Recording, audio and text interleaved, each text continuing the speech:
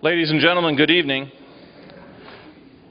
My name is William Schumacher. I'm the Dean of Theological Research and Publication here at Concordia Seminary, and it's my honor to welcome all of you to this evening's lecture, the third lecture in Hispanic Latino Theology and Mission, hosted by our Center for Hispanic Studies. Concordia Seminary serves church and world, and part of that service is the active, engaged listening to the world beyond traditional Lutheran stereotypes.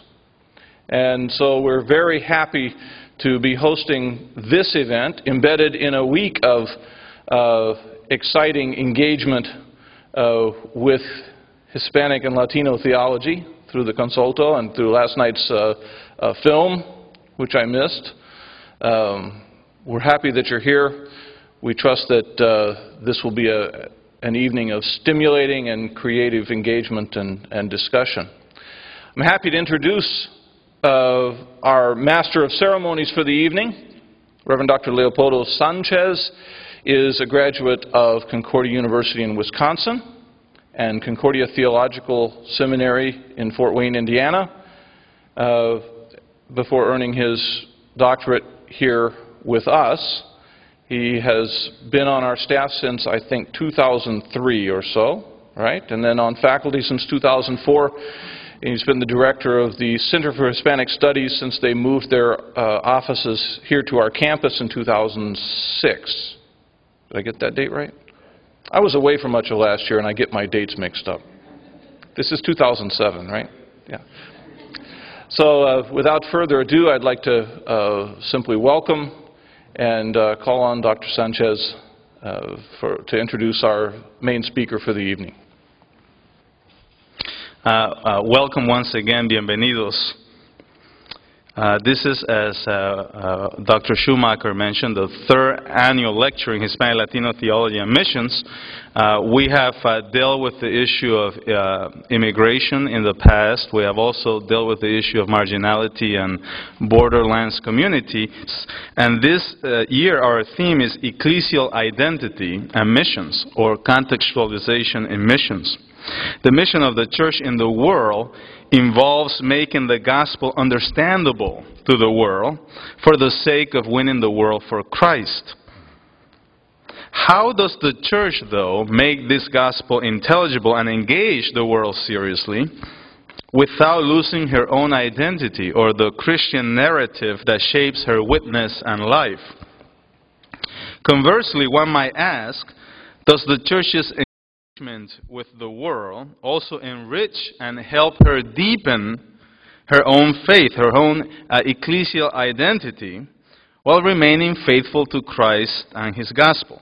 How does one negotiate this tension between identity in Christ and contextualization, or bringing the gospel to all peoples? Our guest speaker for tonight is the Reverend Dr. Giácomo Cassese, a pastor in the Evangelical Lutheran Church in America and a professor of theology at the Florida Center for Theological Studies. Dr. Cassese is the son of Italian parents who immigrated to Venezuela. It was in Venezuela that I was once, as a vicar, back in '97, engaged by a Roman Catholic priest at a bookstore in downtown Caracas. This priest had a background in sociology. And as we talked a little bit about what we did, we got into the theme of the church and our place in the church and the work of the church. And throughout this whole time, he assumed that I was Roman Catholic. When I told him that I was a Lutheran, he was rather surprised. He actually looked very surprised. And I remember the words that he said to me very clearly, even to this day. Latino, Lutheran, that's not possible. Was I being less Latino because I had given up my Roman Catholic, cultural, if not religious roots? Was Lutheranism merely seen as a German, or more generally a European Protestant intrusion into an utterly foreign Latino culture. Growing up in Latin America, I heard of Luther in passing more as one who divided the church than as a reformer. So these are questions that in the U.S. Are also pressing upon a Lutheran church with a long history and tradition brought to the United States through particularly German immigrants, although not exclusively. Questions that press upon a Lutheran church that seeks to engage an increasingly Latino nation. Is it possible for a Latino to be Lutheran? What might an increasingly Latino Lutheran church mean for our collective understanding of Lutheran identity in the 21st century? Provocative questions that all Christian traditions are asking in one way or another, as we all seek to reflect on and do mission among and with the fastest growing ethnic group in the United States. Dr. Giácomo Cassese's lecture is entitled Towards a Latino Lutheranism, Its Challenges and Points of Departure.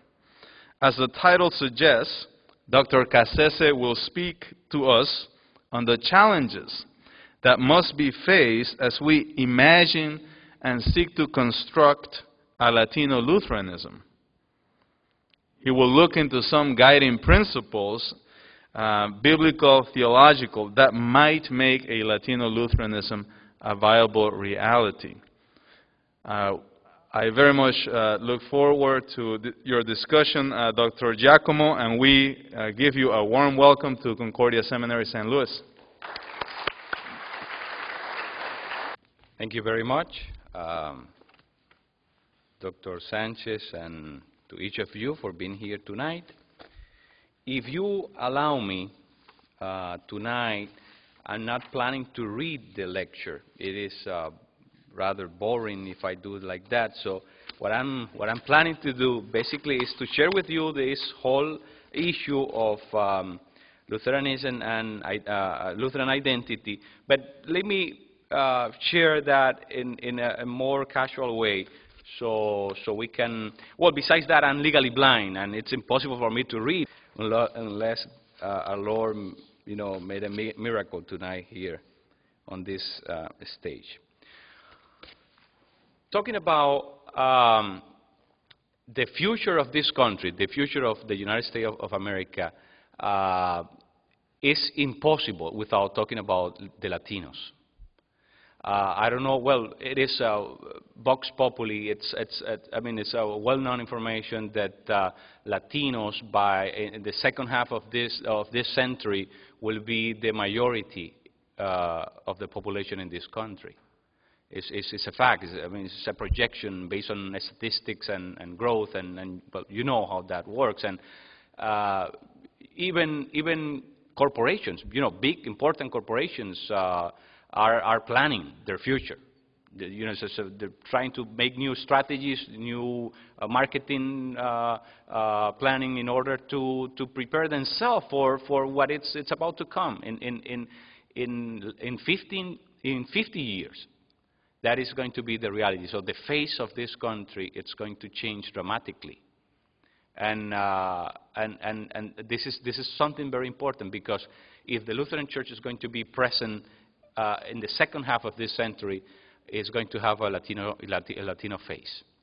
That's a fact. It's just logic. If we're going to be present as Lutherans, it's going to be a Latino church. Predominantly, I'm saying a Latino church. The other groups are going to be represented, obviously, but if we Lutherans are going to be present in 50 years in this country, it's going to be a Latino church. That's a fact, and it's not only a fact for Lutherans. It's for pretty much all the denominations that currently exist in America. It's a fact, something we need to face. And if we are really concerned about the church and the future of the church, we need to take this into account seriously. And I think this is the importance of this issue today. How is our church embracing this challenge? How is our church preparing and looking forward to the upcoming future that has to do with this major, shift in the population of this country. How are we foreseeing the future of the Lutheran churches?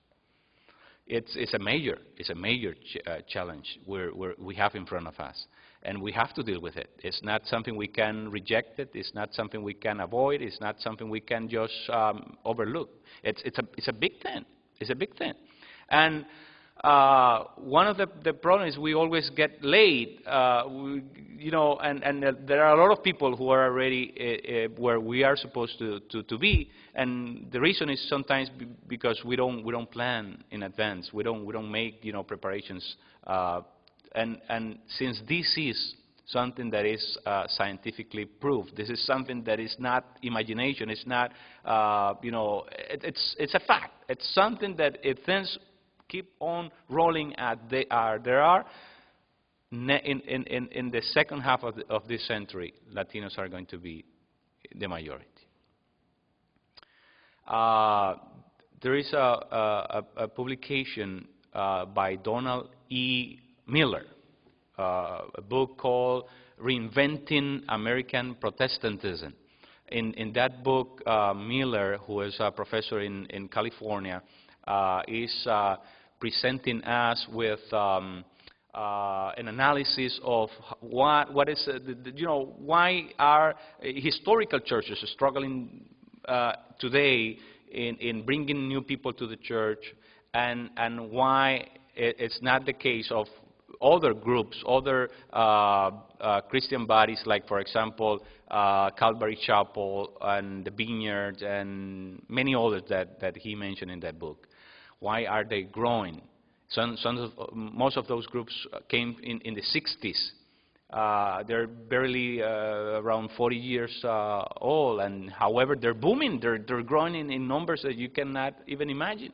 And how come, the traditional historical churches are decreasing and closing, congregations, churches every year? And, well, he paid attention to that dynamic. And also it's very important for us to look at those factors that he is mentioning in that particular book that I referred to. But imagine that. What a tremendous challenge we have in front of us. Two, one, we are part of those traditional historical churches, and we have to face it.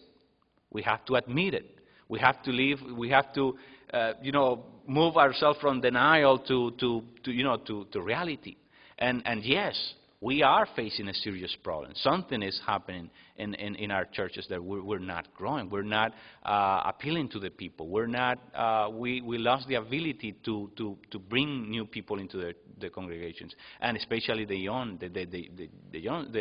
new generations here in America. For some reason, that's something that is happening. I mean, I don't have to prove that. I mean, this is a fact. We all know this is something we're facing right now.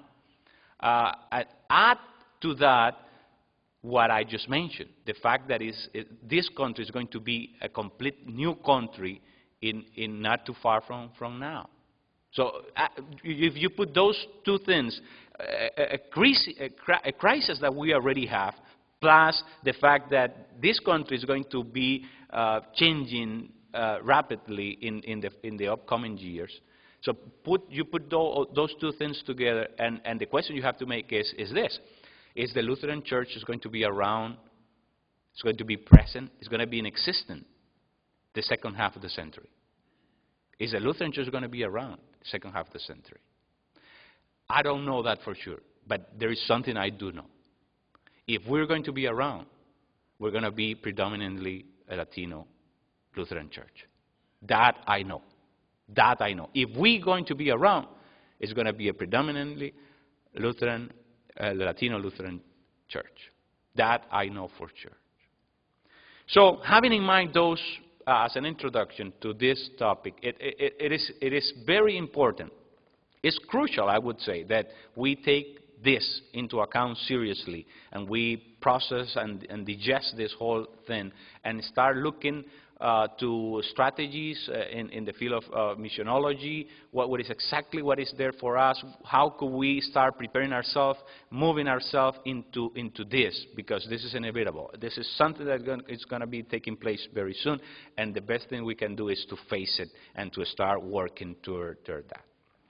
Okay, I would like to present you this tonight with 5 factors that, according to my own perspective, are 5 factors that are preventing the Lutheran Church to be more receptive, to be more open, to be more welcoming to new ethnic groups, or if we want to say to minorities. Why is that? There are at least 5 factors that I know are somehow important for us to consider. And I would like to share those 5 factors that I have in mind. The first one is the institutionalization of our churches. We Lutherans, we have 500 years of existence, and our structure is, it hasn't changed much. Our structure, it's very rigid, and because of that, it's inflexible sometimes, doesn't have the elasticity to move on and to accept and to embrace new things. And because of that, the institutionalization or bureaucratization of the church, its whole structure doesn't allow us to cope with situations that are demanding a new position, are demanding from us, what to do, and we're supposed to respond to those questions. And sometimes we take too long in responding to the questions that by the time we have an answer, the question is no longer there. So we're responding a 50-year-old question, and that question is gone. By the time we have the answer, it's the whole generation move on to something else, and we're always behind, because our structure doesn't work in the same way that other denominations, other Christian bodies or in America work different, because our structure operates in a different way. It's pretty much what Max Weber, in his theory of the routinization of charisma. Routinization comes from routine. Routinization is to do something in a mechanical way over and over and over and over. And this theory applies very well to the Lutheran Church. I mean, our structure as Lutheran is very rigid. It's very complicated. And sometimes, it makes things, so tedious to deal with it that, a lot of people give up. I know people who has been in trying to be candidate for ministry that they just give up. It's too complicated to go through the whole, process of just to serve God. We have become something like, like the technical word for this is, let me give you an example of what I'm trying to say. We pay a bill of water every month. It's monthly thing that we have to pay. That's part of our utilities at home. But you discover that you're not really paying the water, because the water is free. There's more water than earth in this planet. So how come they're going to charge us for the water? I mean, you go to a river, you can bring all the water you want to your home. I mean, nobody's going to charge you for that. Water is not for pay. What you're really paying, every bill, is the whole structure that they have to put in place in order to bring the water from the river to your house. So you have to pay for the pipes, for the treatment of the water. You have to pay for the people who, work supervising this whole operation. And that is what you're paying. You're not paying the water. So the water has a social cost. And today, the structure of the church of the Lutheran Church in America, it has become the social cost of the gospel. the social cost of grace. We're making it very expensive. Grace is free. But however, because of the structure that doesn't allow us, have become a hinder in the process of proclaiming the gospel and making the church a vibrant and dynamic place. So with a type of a structure like the one we have, we're not going to be able to go that far. It's too complicated, extremely too complicated. We have to accept it as it is. That type of a structure is not leading us, it's not moving us, it's not taking us too far. The second factor that we need to take into account is something we call the cultural illiteracy of the church. It means our churches are not very used to deal with different ethnic groups. The Lutheran Church are very Eurocentric in their way they conceive life. So that's pretty much because they are so attached to their origin that they don't open up very easily to other groups. If you want me to say, it's not a friendly church for other ethnic groups. And that has to do with the whole dynamic of our heritage and background and the whole history of where are we coming from and all those things. But it's a fact. I mean, once again, it's something we don't have to. It's simple. We're not used to deal with different groups. We're pretty much a white church, and that's a fact. I mean, it's a Midwest church, white, predominantly white, and middle class, and so we're not really exposed. We're not used. We don't have the experience, and we don't have the opening, which is even worse. We don't have the opening to new groups, and because of that, obviously this becomes a tremendous problem for us. If you talk to people who are even those who are in very key positions in the structure of the church, they don't even know, for example, that the Latinos are so diverse. They think Latinos is everybody who speaks Spanish is Latino no matter what. That's not like that. I mean, Latinos are. Mexicans and Guatemalans, they live one next to the other, but they're totally different.